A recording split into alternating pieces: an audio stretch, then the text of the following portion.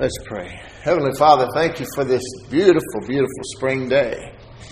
Thank you for your love and mercy. Thank you for this beautiful reminder of life and renewal and beauty and your love, Lord, your faithfulness. Thank you for using me today. Thank you for the anointing that breaks every yoke. Thank you that you are here with us, Lord, and that you have wonderful news for your children. Help us to receive it into good ground, Lord. Your precious word, which is the power of God unto salvation. Help it to take root and bear fruit in our lives, that we may grow and prosper in every way and help others to do the same. In Jesus' name, amen. Amen. Hallelujah. 4 weeks till Easter, till Resurrection Sunday. April 17th. We've been talking about eternal life. The fact that that's a word that a lot of people don't like to think about, eternity. But really, God had His way. That's what we would think about mostly. All the time, huh? He said, I'll keep him in perfect peace whose mind is stayed on me. That word in the Hebrew, because that's an Old Testament scripture, Isaiah 26:3. I will keep him in perfect peace. You know the word there in Hebrew? Shalom. But since it's perfect peace, it's not just shalom. It's I will keep him in shalom, shalom.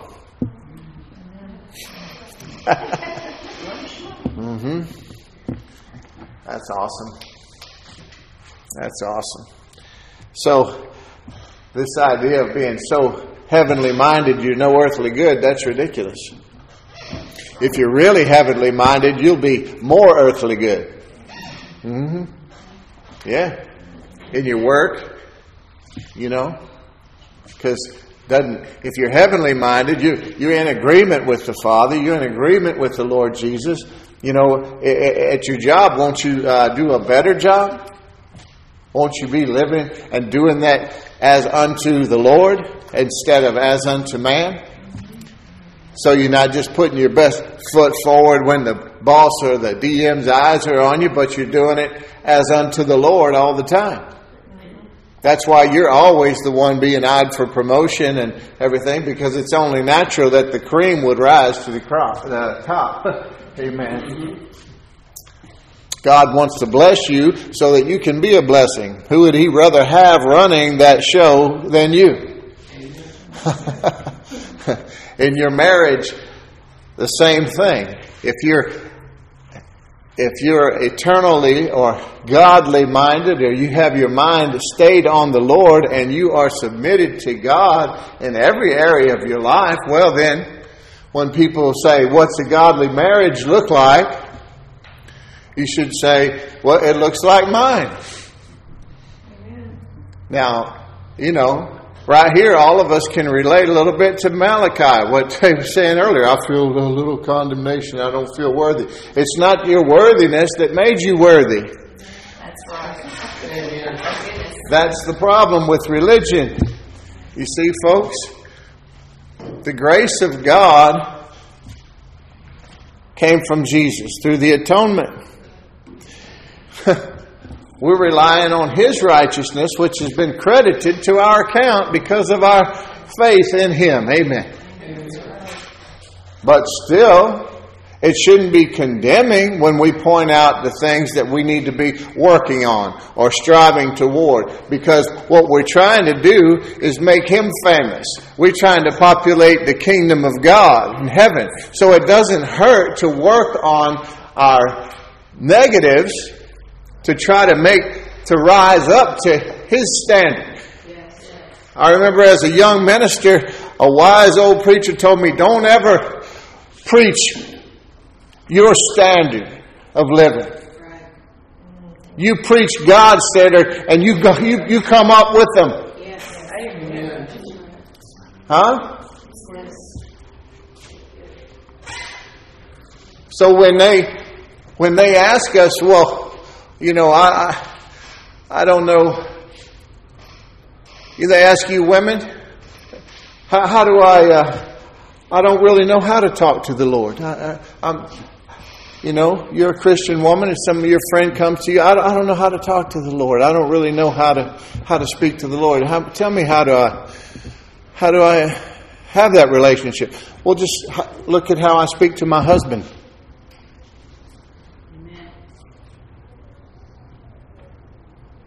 Amen. Or oh me. You men, same thing. Your buddy, your old drinking buddy from back when you didn't know the Lord. Hey, I don't really know much about this stuff, but how should I do that, I don't really believe that the Lord loves me. How can I? What does that even look like? Jesus really loves and cares for me? What? I didn't grow up in a home like that. What does that really mean? What does that look like? It looks just like I treat my wife.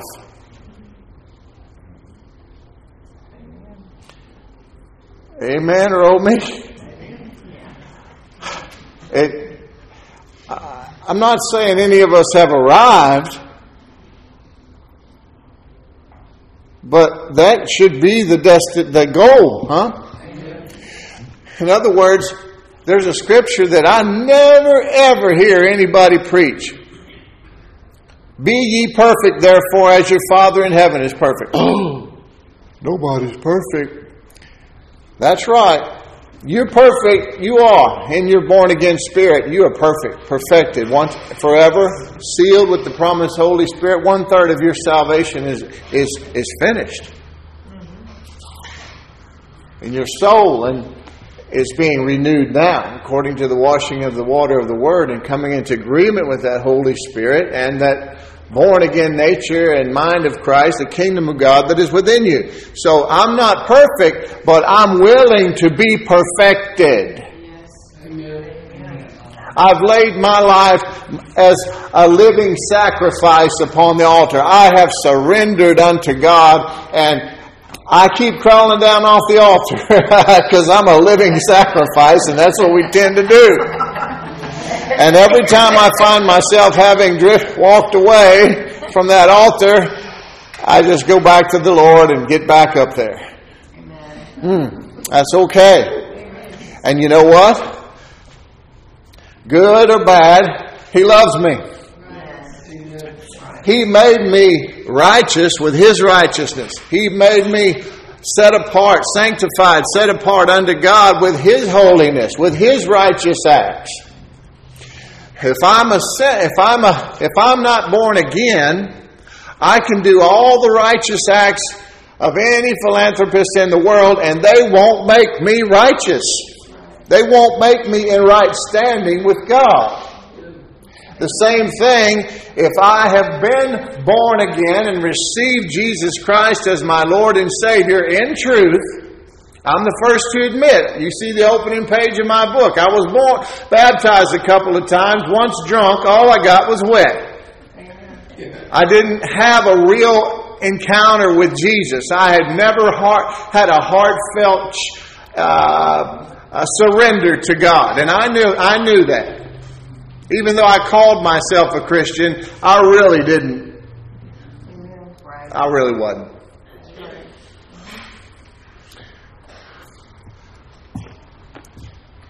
But now that I am, if I say, what did Malachi do? He said a cuss word, which I don't want to do. I don't intend to do it just because I'm free to do it. God doesn't want me to do it. And because of that, I don't want to do it. But when I do, or I do other things, when I crawl down off of that altar and do something I shouldn't do, it doesn't make me a sinner. It doesn't make me unholy. It doesn't make me unrighteous. You know? You can dress a pig up, but it don't make him into a show calf. He's still a pig. Our salvation doesn't have anything to do. The church and Christianity is not about behavior modification, which is what the world thinks it is. That's why when you talk to them, they point to the Ten Commandments and they say, well, I try to do good. I try to be good. And they don't know the Ten Commandments, but they say they try to live by them. That shows you that they don't understand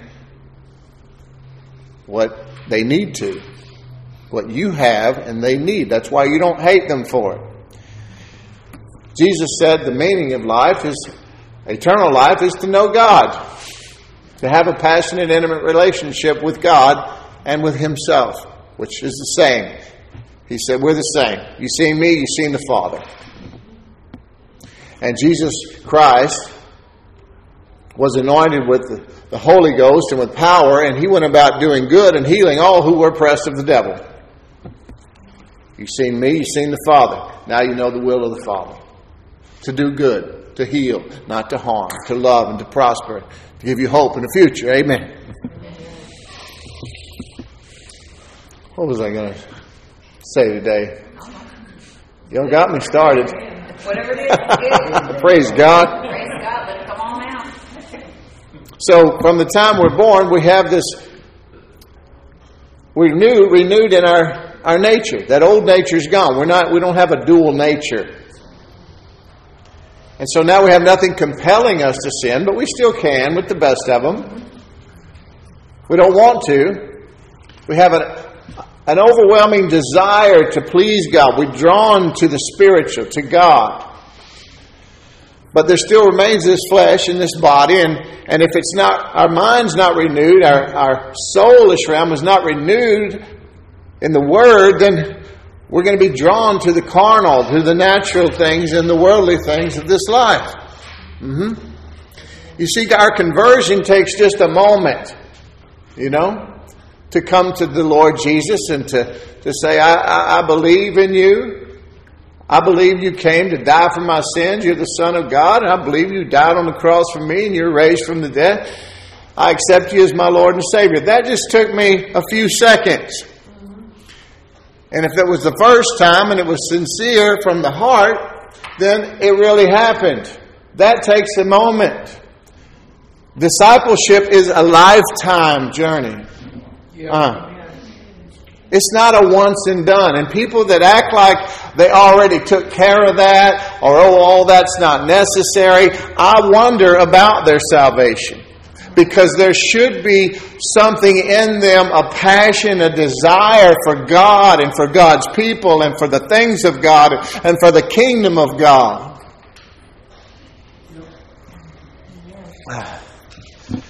It's a choice.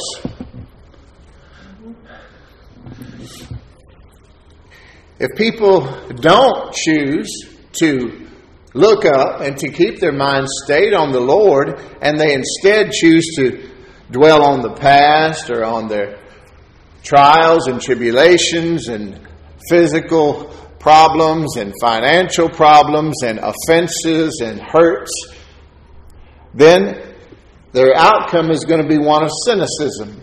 They're going to be jaded. They're going to be sick. However it manifests. Mentally, physically, whatever. But God is always there, willing and waiting, just like He was for that prodigal son, watching for him to return. Doing things he shouldn't have been doing, pulling up his robe and running towards that boy, huh? Amen. Hope he didn't throw his back out. But it wouldn't have mattered. He was acting in love. Amen. Amen.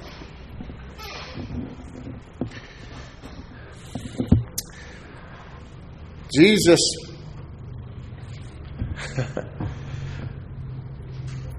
oh man, I'm trying to stay focused here and stay on course. I promised last week we're going to get to a message that I didn't get to last week. That's okay. I'm listening to the Holy Spirit. Whatever He wants. Amen. Amen. That's right. So make sure it's Him. That's all. I'm still with you, as long as y'all with me. We have an awesome Lord and Savior, Jesus Christ, don't we? Amen. And you know, He always had this eternal perspective, didn't He?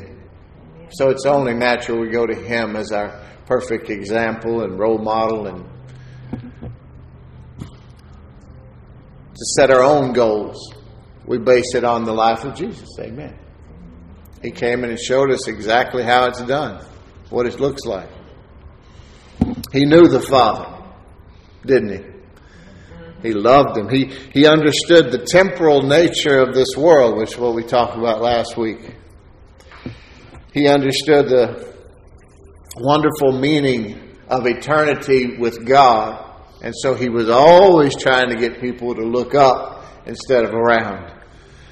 He also understood the terrible situation that this world is in, this human race.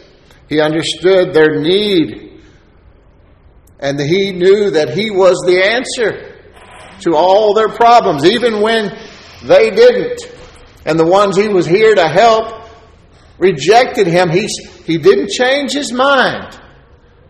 He never stopped loving them.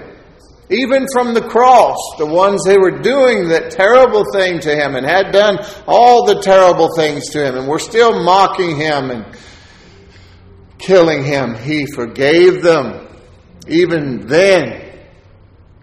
And He said, that's our standard. That's right. He never stopped. And you know, even as ministers, as Christians, you're all ministers.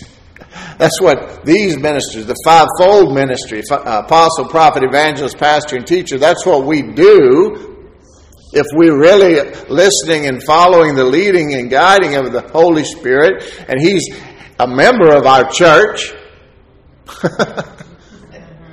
Then we're just raising you all up for the work of the ministry. Amen. Jesus had great resolve. Great resolve. I love that word. I've been stuck on that for several years. Because that's something that's very necessary. Resolve is to decide firmly on a course of action. Make up your mind. Be determined to decide. Or that's the verb. The noun source is the firm determination to do something. And Jesus had it. The Christian life, as God intended for us, is a choice also. That's right. You might be one of those that say, well, I've been saved. I know Jesus. He knows me. It don't take all that. Hey, I'm not the judge. Thank God. I don't have to decide on that. That's right.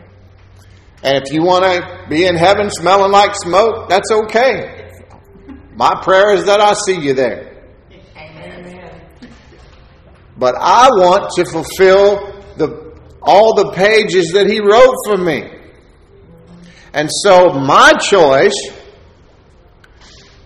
is to do the will of God, to fulfill my purpose, my calling. And that's what Jesus did. Then it say faith. You know, you say, well, I have faith. Well, and then James challenged us on that. Jesus' brother. He said, well, faith without works is dead. You show me your faith without works, I'll show you mine by my works.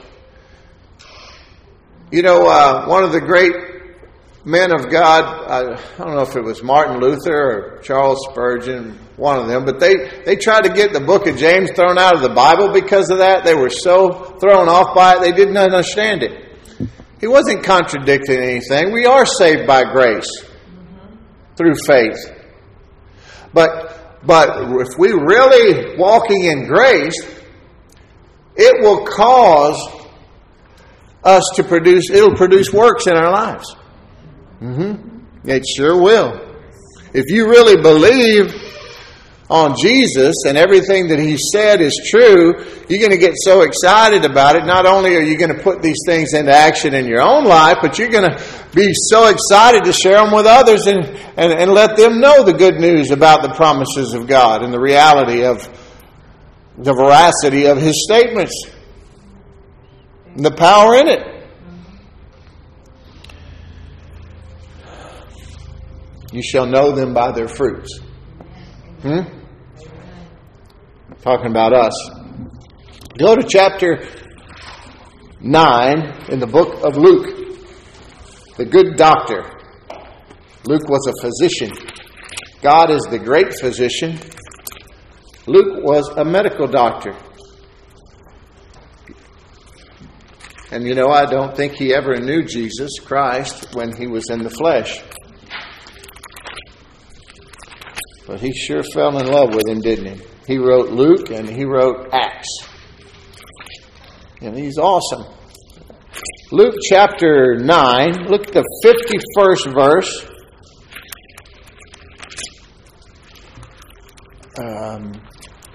Through the 56th.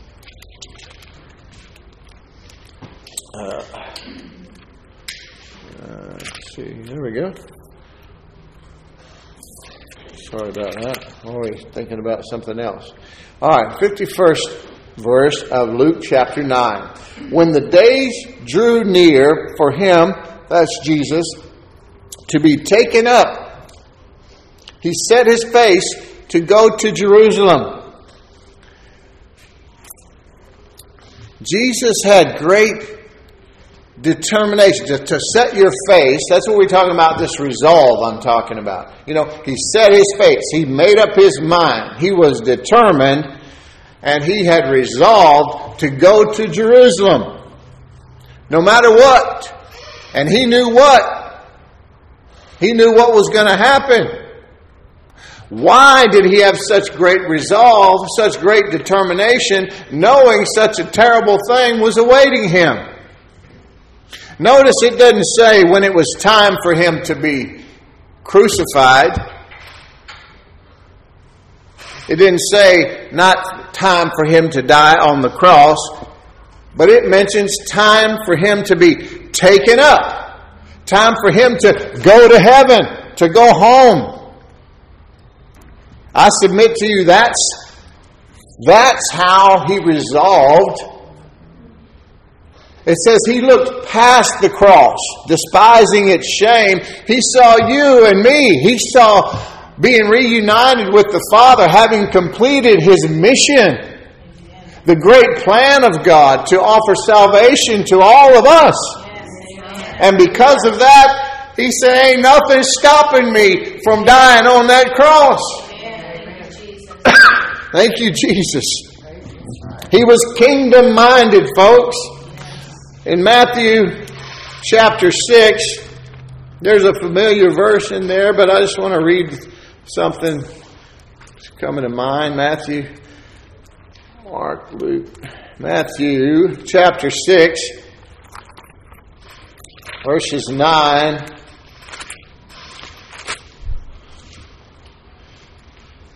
Let's see, 19.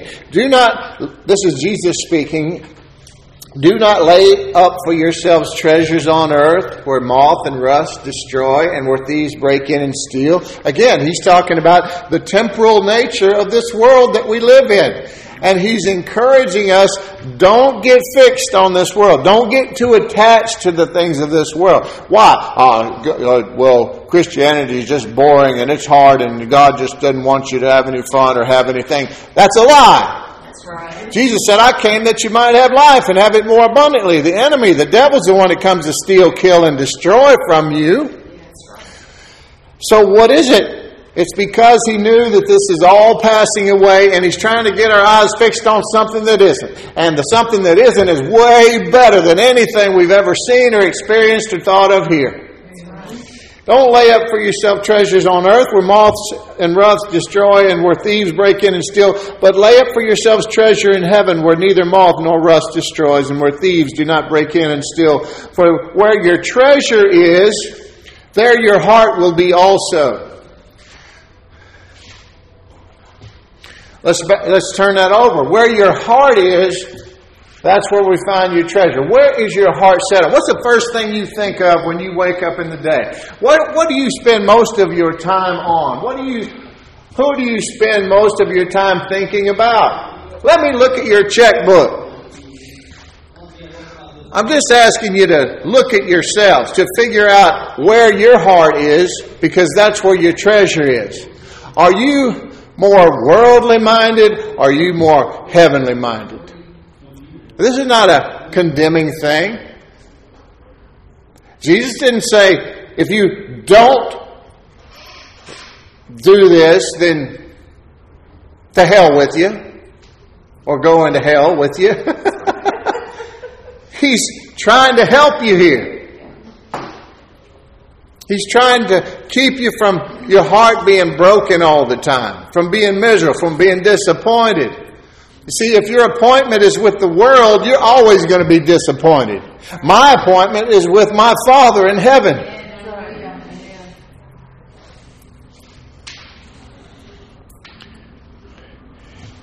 Then he goes on to talk about not being worried and not being anxious for anything. And then the 33rd verse, which is the one everybody's familiar with. But seek ye first the kingdom of God and His righteousness, and all these things will be added to you. All the things that we worry and stress about and struggle and strive and expend all of our efforts and times and worry about, he says all that was so unnecessary.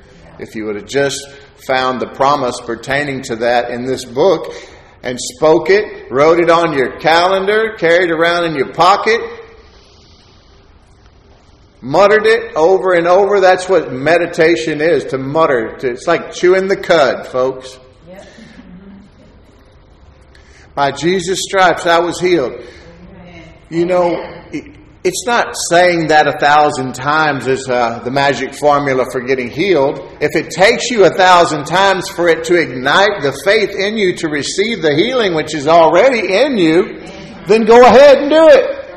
Faith comes by hearing, and hearing by the Word of God. Whether I say it, or you say it, or you play in the audio of it, I don't care. Just hear it somehow, because you need to hear the Word, because that's where the faith is going to come from that you need to reach out and receive the things provided by the grace of God. Amen or amen. Yes.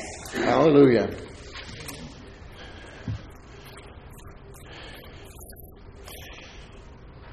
Luke chapter 9, right? So the 50th, I got one verse, right? 51st. 51st verse. So now let's look at the 52nd verse. Well, okay. Excited. And he sent messengers ahead of him who went and entered a village of the Samaritans. So he made up his mind.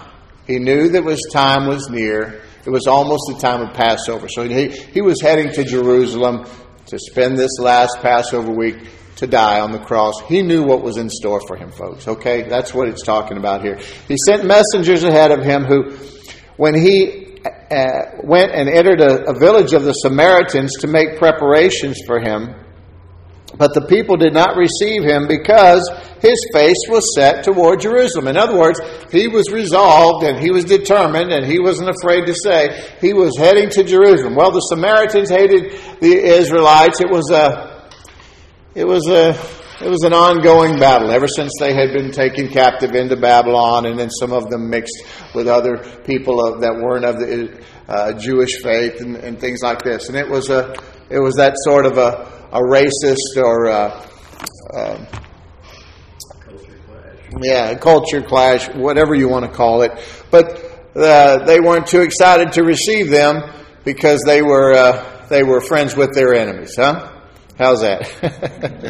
You know, folks, we're going to receive opposition in this world. Not everybody's going to love us when we come to them with what we know to be the good news, the thing that can free them and help them and save their souls and help them in this life too. Not everybody's so excited about it. And I always feel so bad for I always have compassion for young believers, no matter what age they are, but young in the faith, when they get so ignited and on fire for God, and then they can't wait to go and run and tell everybody else, wait till they get a load of this, and then they get shot down. Bam, bam, bam, bam, bam. And it just like takes the wind out of their sails, and you just encourage them and say, listen, they did this to Jesus too. They're doing it to other believers all over the world. You're in part of a big family that loves you. And your prize is waiting for you in heaven. And don't you worry about that. And even in this life, you can always count on the Lord for times of refreshing. He's faithful to do it. I lean on that. I live on that. That is my spiritual food. That's the food that I have that you can't see, that nobody has to bring you on a plate. The food that filled Jesus up when he was sitting there talking to the woman at the well. God is good. So don't worry about the rejection that we suffer in this life because of the good news. If it's because we're not a good witness for Jesus, then it's something we need to take to him and let him help us to be made usable, huh? Yes. Don't run from him, run to him, because like I said, he's not basing his love for you on your loveliness anyway. Right. It's on your faith in Jesus and his finished work. So, we keep our resolve by focusing on the eternal, by keeping close to Jesus. Don't allow space. I used to do a message once in a while. I would think about Peter and how the night that Jesus was arrested and they were taking him back, Peter was ready to fight. Remember, he cut somebody's ear off and Jesus put it back on, told him stop that. And then they arrested him and took him back, and Peter, he was the type of buddy you really like to have in the old days. He was one of them ride or die buddies. You know, he would throw down with you. He would fight next to you. He'd die with you. But Peter was like that, but he wasn't ready to suffer persecution, the rejection of this world. And he followed, it says he followed at a distance. And that space, I used to say, that space he allowed between him and Jesus allowed space for the enemy to come in. And before that night was over, he denied the Lord 3 times, right?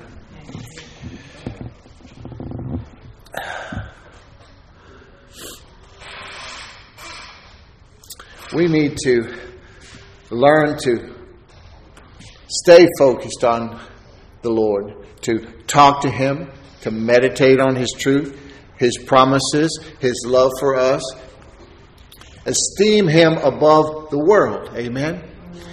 We need to learn to let Jesus make all of our choices and decisions. I don't mean that he's going to come to you or write you a letter or talk to you in an audible voice. He might. He can. We never put him in a box. But you should at least be consulting him about everything. And then wait until you have the most peace about something and make sure it lines up with the Word. Because when people are really carnal, they will always say that Jesus told me this or Jesus told me that. I've seen that as much about really spiritual people that do hear from God. I've heard it as often from people that I didn't really think were hearing from God. And then I see that the people that I didn't think were really hearing from God, because they really didn't line up with the Word of God, there's a really non-existent prayer life. I don't see any evidence of any kind of interaction with the Lord or with his people, or a hunger or a thirst for His Word or for His truth. What's God say about this? I'm confused right here. I don't know what to do. What's the Word say? What's the Word say? That's what we should be desiring. Not to call that friend that's going to agree with us all the time, but to call that friend that we know we might get the hard answer from. That'll be compassionate and love us and sympathize with us, but then always point us back to the Lord. Well, let's pray for you and for that person we're talking about, and let's see what the Scripture says. I don't really know. There's a Scripture. Let's see. Let's find it. Let's look it up. Okay, look, here's what we're going to stand on, and I'm going to stand in agreement with you. Now, that's a friend, folks. That's a friend. Make no mistake, the real friend is the one that points you back to the Lord always. Not to the flesh, not to the things of the world. There's no permanent help in that. The only permanent help, Jesus said, when all this is gone, this Word is going to be the only thing standing. Amen. How can the Word stand? Well, Jesus is the Word made flesh. Amen. So we need to trust in Him with all our heart. Proverbs 29:25 says, the fear of man brings a snare, but and here's a promise, whoever trusts in the Lord is safe. Well, I don't want to. This person might be offended, or well, what about this? Or I might lose my job, or I might not make the sale, or I might, this might not go too well for me if I do this, or if they know this about me, or if I say this. Jesus knows I love him. I don't have to tell everybody about it. It's just going to cause problems. No, that's the fear of man. I could describe it 1,000 other ways because every time someone's walking in the fear of man instead of trusting in God, they will never, ever, ever tell you that they're afraid of anything. I ain't afraid of nothing. I ain't afraid of man. I'm not walking in the fear of man. It's just this. It's just that. It's just, and they got an excuse for everything. They will never be found without an excuse. So it's fear or faith, folks. Fear or faith, God or Google. Huh? I use Google all the time. That doesn't mean you can't use the internet, folks. It's just, where's your priority? Who do you ask first? The great physician or the WebMD? Huh? I'm not saying not to do practical things, and God will sometimes tell us. Sometimes you go to God for healing, and He'll say, change your diet. Yeah? You know? Hey, I mean, there's nothing wrong with doing the things that we know to do. That's why He put this brain on our shoulders. Huh? If you don't do all the things that you've learned that are good, then shame on you. But just give God a chance before you attack it with everything the world has to offer. Millions are misled, being deceived and deceiving others. This week, we even had a mass murdering maniac leader of one of the most nuclear powered country in this world quoting the Bible and Jesus. Huh? In an effort to justify his war atrocities.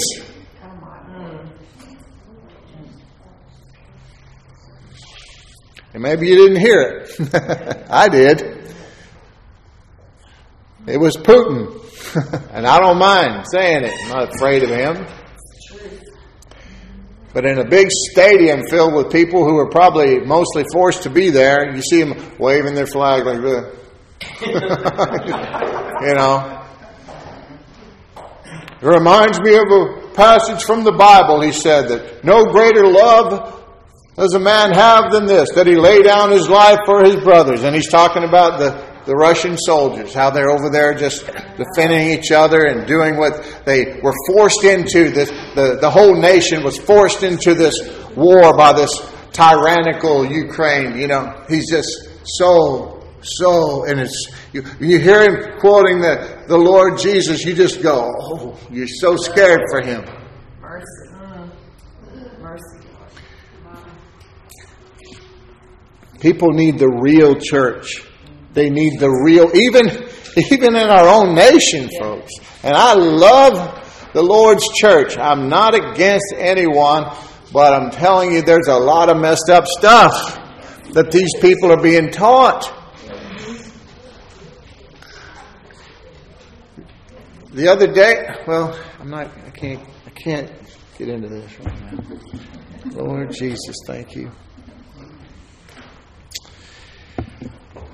We're living in the greatest time in history, folks. It's there's a lot of terrible things going on, but you were born for such a time as this. Amen. But you really have come to know the truth. You have come to know the Lord Jesus Christ. You do have that relationship with Jesus. That's the only thing that matters. Religion doesn't save anybody, you know. But your relationship with the Lord Jesus has assured you a place in heaven. He went to prepare a place for you. He's written your name in the Lamb's Book of Life. That's eternal. We're no longer searching for a promised land like the Hebrews were when they came out of Egypt. That was just type and shadow, just pointing to something that you enjoy. You've been led into a land of promises. And here they are, right here between the pages of this Holy Bible. And they're all yes and amen for you. You just need to find the one that fits and stand on it. Hosea 4:6, my people are perishing for a lack of knowledge. And he's not talking about because they didn't go to Harvard. He's talking about a lack of knowing me, as God is saying, of knowing Him. And they are by the millions, by the droves, where it's not outlawed by the nation. It's just watered down, because when you focus on attendance more than you focus on the growth of those in attendance, that's right, it's going to bring some bad doctrine. And there's a lot of bad things happening. Why am I telling you this? Why am I preaching to the choir? You say, well, you just told us that we're the ones that really do know Jesus and that have the grace of God, and our names are written in the Lamb's Book of Life. Yeah, but the Lord needs you more than you know. He needs you to help others to get their names written in that book of life. Huh? Because they're not hearing the truth. Sometimes, even in the church they've been sitting in for 20 years. You were predestined. Yes? yes, So how does that work? If I was predestined as a child of God, He knitted me together in my mother's womb, and He knew me before I was ever born, and He called me to the nations like Jeremiah. Well, listen. Here's time. Imagine a yardstick. Here we are in time. You notice I'm pretty close to the end. yes, It's played out just like that, hadn't it? And now we're right about here, whatever. You know, it's also already played out in God's mind. It's already done, but it's still playing out. We don't have that understanding. You can see that and go, okay, I see what you're saying. I don't understand how it works. Well, most of us don't even understand how physics work anyway. And there's some things that God hasn't shared with mankind. He's not a God that's confined to time. He created it. He's not subjected to it.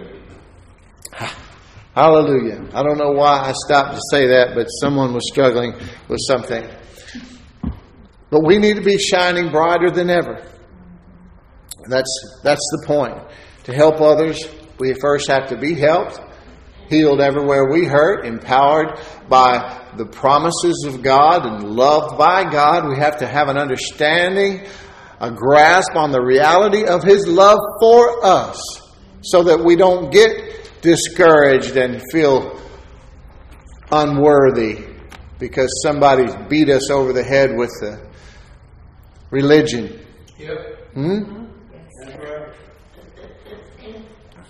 But we need to grow in this grace and knowledge of our Lord Jesus Christ so that we can help others with the same help we receive. It's like being on a plane and the oxygen mask drops down and you have a little child with you. You say, put it on yourself first. Why? So that you can be in good shape to help that child.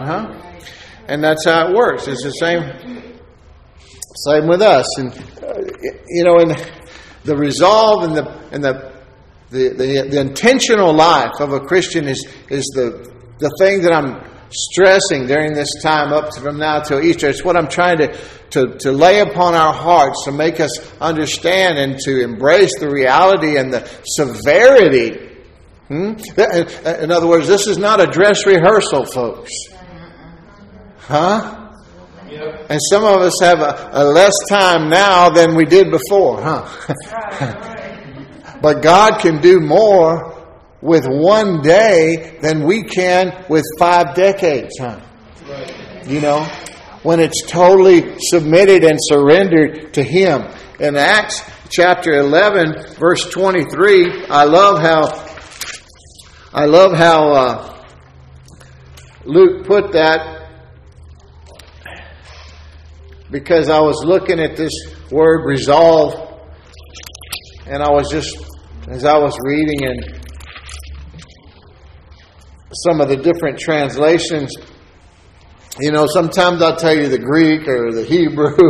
Don't think I'm this big linguist scholar. I'm not. I look stuff up because I'm interested.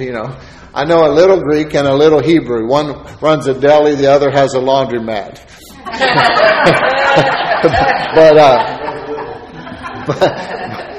Acts 11:23. This was after Stephen was stoned to death, the first martyr, and Jesus gave him a standing ovation, And that was wonderful. But it dispersed the church. It scared a lot of people. They didn't want to suffer the persecution, and God used that though to expand the church. You see, I know they're scared and they're running for their lives right now, but I'm going to get them spread out like I want them, and then I'm going to get them fired up again and start speaking the gospel, and it's going to turn the world right side up here in just a few years, And so that's what He began to do. And in Acts 11:23, they're talking about, he says, when he came and saw the grace of God, he was glad, and he exhorted them all to remain faithful to the Lord with steadfast purpose. You see? So he's encouraging these early Christians who were scared and terrible things persecution was happening to the church and all this. But he's encouraging them to have great resolve to complete the work of the Lord for the kingdom of God, to continue to stay steadfast in purpose. That's another definition that I found here in Scripture. And just about the time I think I'm going to switch from this English Standard Version, and I've written on almost every page, and it misses some things in capturing the real essence of what I want. Then I'll find where it's perfect. It's the only one or one of the 2 out of 40 translations that just hits it right on the head. So there you go. Steadfast purpose, resolve. And that's what he's encouraging us still to do. Jesus tried to prepare his disciples before he left. He tried to prepare them emotionally. Don't panic. Don't be worried. These things have to happen. Of course, they were still very carnally minded at the time. And they were dealing with a human being. They saw him after the flesh. Of course, after he was resurrected, they no longer thought of him that way. And we don't either, thankfully. We see him as the King of Kings and Lord of Lords, and the one who is the only way, the truth, and the life, and the one that is the only mediator between God and man, and the one who sits at the right hand of the Father and intercedes for us. He's praying for you even now. Amen. And now we have faith. They didn't have this faith. They didn't have this advocate, this one that this Holy Spirit, this, what is the word For the one, this paraclete is the Greek, for one that comes alongside and takes a hold together with you. Isn't that awesome? That's the Holy Spirit as He leads and guides us through this life, through all the trials and tribulation, and protects and provides for us and encourages us. He has a very positive ministry in our lives, not an accusing ministry.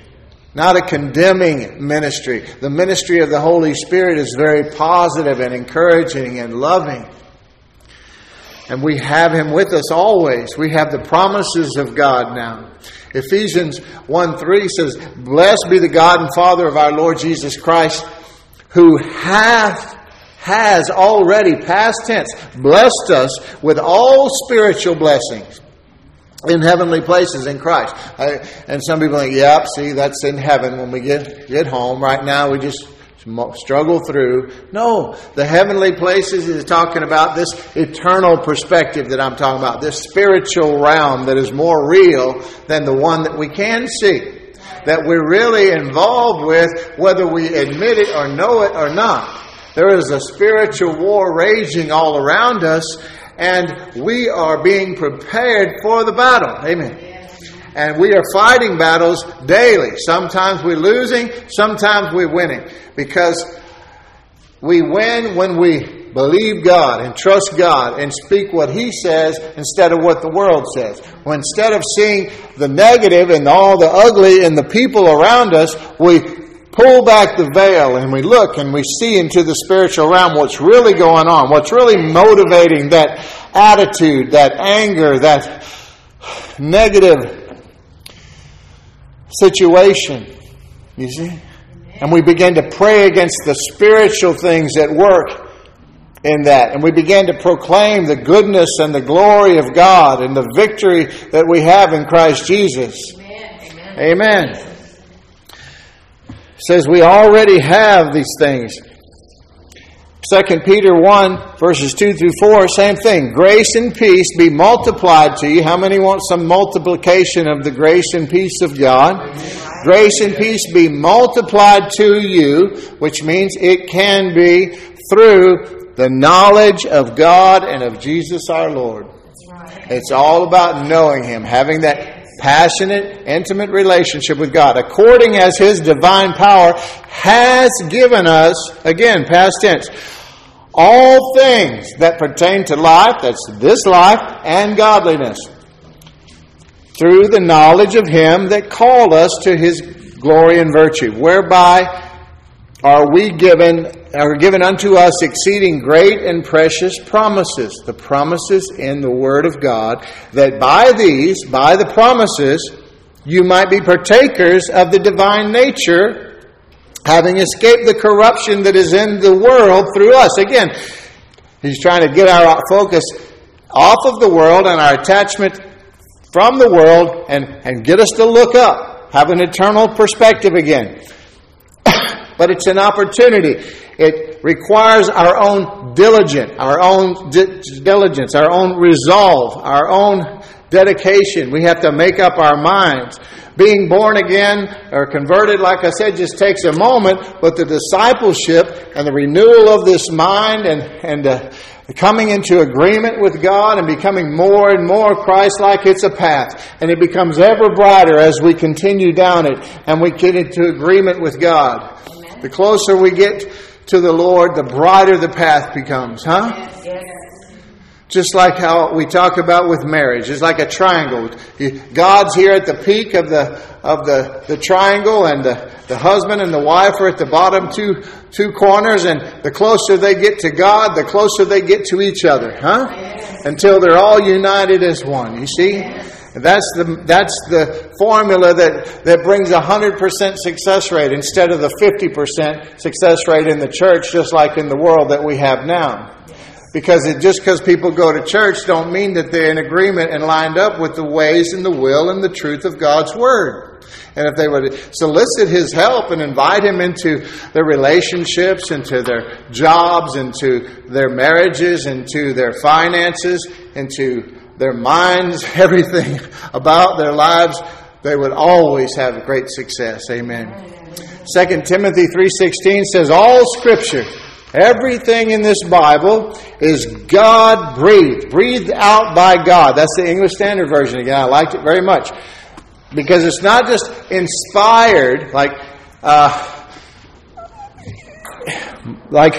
John and I were talking about. My book was inspired by God. I know that. A lot of books I read from Andrew and from other people that I expect, they were inspired of God. But it's this is breathed out by God through men. This one is actually alive and active, sharper than any two-edged sword. This one is not just some book on the shelf. This one is a living document, alive in every way. Jesus without the feet and eyeballs, huh? Amen. And I thank God for that we have that. But Hebrews 4:12 says the Word of God is quick and powerful and sharper than any two-edged swords, piercing even to. That means he's going to say, I'm going to show you something. This is how extraordinary it is. It can even do this. It says, even to the dividing asunder of soul and spirit. Why? And the joints and marrow, and is a discerner of the thoughts and intents of the heart. So it judges the motives as well of man, which is not something we need to do. But God is the one doing that. But this word can help us because sometimes I don't know if it's me or God. Huh? And sometimes our soulish realm is still carnal, still has a foot in the world because it was taught by the world our whole lives, and we're still bombarded with the things and the thoughts and the ideology of the world. And then our spirit is totally in agreement with God now that we're born again. So sometimes they get skewed and we're like, I don't know if I'm hearing me. This is just what I want, or what I think, or if it's what God wants and what He's telling me to do. This Word can help divide that and make it clear to us. That's why I say whenever the peace of God should rule in our heart, but even then it needs to line up with this Word. Because Paul said, hey, even if I or an angel from heaven comes and preaches to you some other gospel than the one that you have been taught through this Word, he said they're a liar. Forget that. Don't listen to them. Listen to the Word. That's why Jesus on that road to Emmaus, He didn't just go, ta-da, it's me. He had a 6-mile walk and a Bible study with them because He knew they would always have this Word even when He was gone. Amen. This Bible is a spiritual window. It's a spiritual window into the realm of God, into the spiritual realm that we're talking about. It lets us see spiritual blessings in heavenly places, and then the Holy Spirit will help us to have a spiritual insight or understanding or revelation knowledge, you hear it referred to, into the things of God. Amen. 1 Corinthians 9, and I'm almost done here. 1 Corinthians chapter 2, verses 9 through 16 says, this is what the Scriptures mean when they say, no eye has seen, no ear has heard, and no mind has imagined what God has prepared for those who love Him. We hear that Scripture, and everybody loves that Scripture because they just know that God has something greater than we could ever imagine waiting for us. That's how we talk about that Scripture. That's not what it's saying. Of course, it probably is more than we've ever imagined or can really get our mind around the things that God has. But listen to what this says. What I'm saying is we're living way short of our inheritance, and we're more powerful than we know. Listen to what this is really saying. But it was to us that God revealed these things by His Spirit. That's right. The Holy Spirit. Yeah. For His Spirit searches out everything and shows us God's deep secrets. No one can know a person's thoughts except that person's own spirit, and no one can know God's thoughts except God's own Spirit. And we have received God's Spirit, not the world's spirit, so we can know the wonderful things God has freely given us. So we can know. When we tell you these things We do not use words that come from human wisdom. Instead, we speak words given to us by the Spirit, using the Spirit's words to explain spiritual truths. But people who aren't spiritual can't receive these truths from God's Spirit. It all sounds foolish to them, and they can't understand it. For only those who are spiritual can understand what the Spirit means. That's why we say our battle's not against flesh and blood. Don't get mad at the people who think the cross is foolishness. They don't have the ability to understand it yet because they need the gospel preached to them so they even have the ability to believe. Those who are spiritual can evaluate all things, but they themselves cannot be evaluated by others. For who can know the Lord's thoughts? Who knows enough to teach him? But we understand these things, for we have the mind of Christ. We have the mind of Christ in our born-again spirit. That's why we're struggling and striving to enter into that rest that He's provided, to come into agreement, to know Him better through His Word, with the help of the Holy Spirit, because we have an unction, a knowing from the Holy One within us, the kingdom of God, which bears witness and does know all things because the mind of Christ lives within us. Amen. 1 John 2:20, but you have been anointed by the Holy One, and you have all knowledge.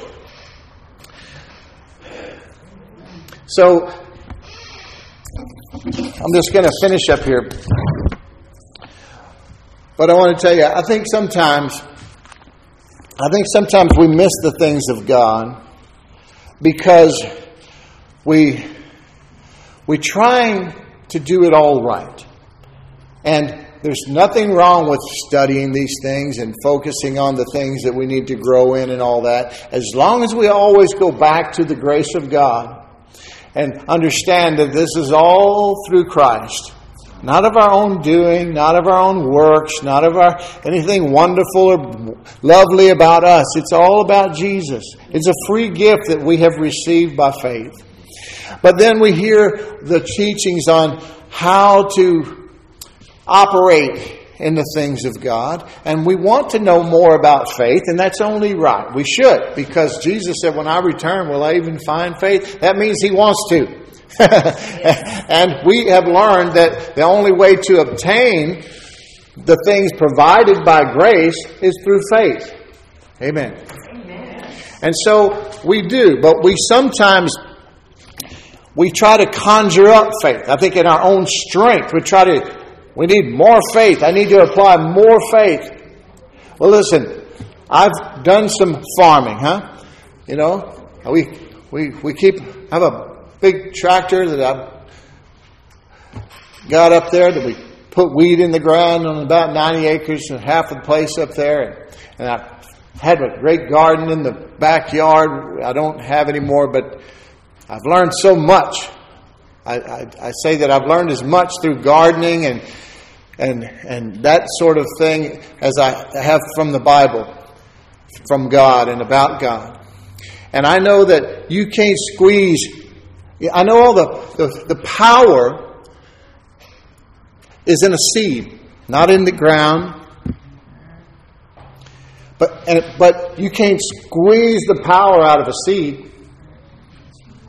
You have to do it God's way, folks. You have to just trust God and just bury that seed and trust God. Trust that He's doing His work. You ever seen that movie, Faith Like Potatoes? It's wonderful if you've never seen it. You can't go dig up that seed and take a look to see if it's working. If you do, the results are going to be negative. Yeah. We just need to trust that God is so, so good to us. Huh? The sparrows don't worry about tomorrow. Hallelujah. But it doesn't hurt if you want to practice your faith, which I encourage everyone to do, because unfortunately, when I ask people what you're believing for, is it physical? Is it financial? Relational. What scriptures are we standing on? What have you released your faith? What are you seeing? What have you godly hope, that vision that you have for that restored relationship, for that blessed finances, for that healthy, perfect body? Tell me what we're doing. I want to agree with you. Tell me what scripture we're standing. There's really not anything. And it doesn't hurt to be more deliberate, more specific in our faith. Not trying to make this a legalistic thing. I just told you. You can just trust God. But, example, if someone's growing, if I'm growing strong in my relationship with Jesus, I have the Holy Spirit, and I'm facing an obstacle in my life. So I'm going to take up the shield of faith. Good. Take up the shield of faith. And I say, well, Isaiah 53:5, by Jesus' stripes I'm healed. That's good, right? Okay. The problem is I'm believing to overcome financial lack. So saying that by Jesus' stripes I'm healed, that's not going to really work for that situation, is it? Okay. So I need to find another promise, don't I? Huh? You understand what I'm saying? We need to be more specific. I need to be specific about overcoming the financial lack, finding something to do with prosperity. I can see Psalm 35:27. God delights in the prosperity of His servant. I am His servant. I'm His child. So, first of all, I've cut and past religion and the world, because I'm not afraid to believe for it now, because now I've found out that it's God's will. Beloved, I wish above all things that thou mayest prosper and be in good health, even as thy soul prospers. Okay, so God's will is that I prosper. He delights in the prosperity of His servant. So I'm growing right there in my faith. And Philippians 4:19 says, my God shall supply all my need according to His riches in glory. And then I read around that, the scriptures around that.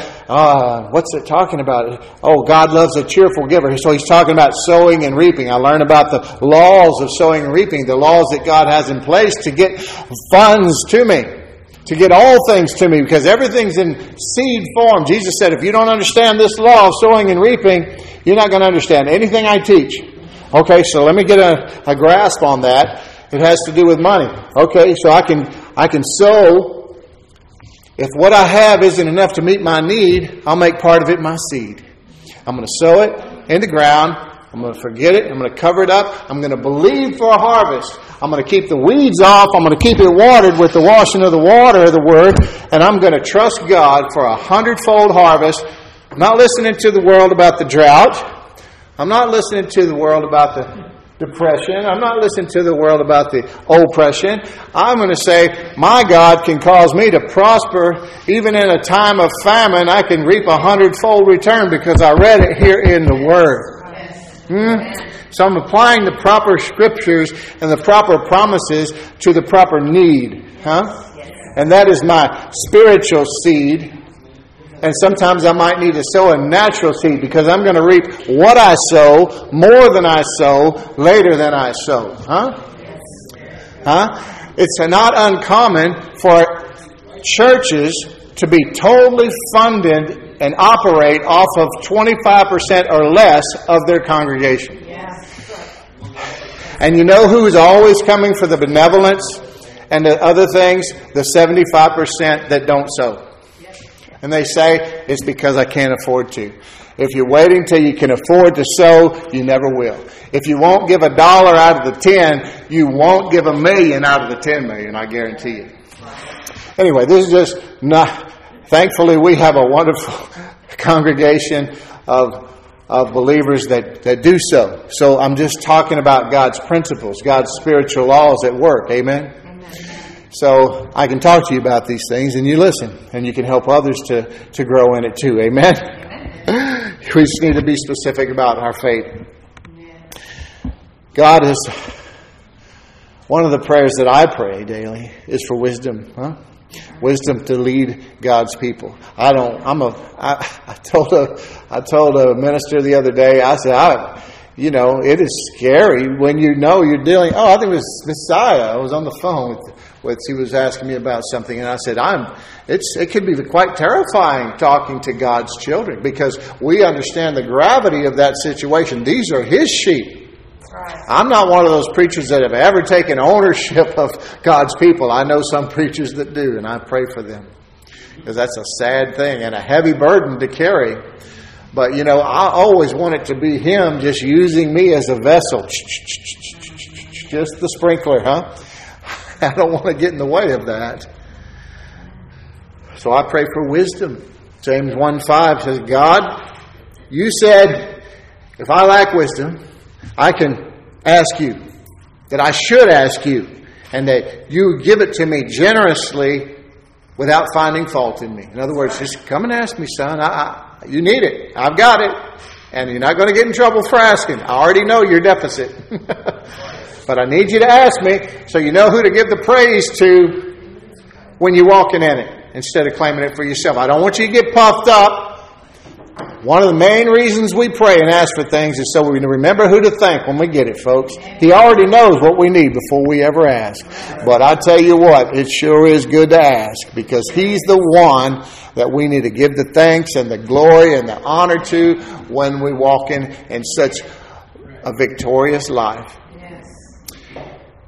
Let's just make up our mind. Let's resolve to fulfill the days written for us in the Lamb's Book of Life, and to be kingdom-minded, Jesus-minded, to keep the Word of God ever before us, the promises of God ever before us, to always have things that we're believing for and growing toward and standing on regarding the kingdom of God and His people and our families and our marriages and our children and grandchildren. Let's always include the Word and the will of God in those things. Don't be afraid to offend those around you that may not have a relationship with God that you do.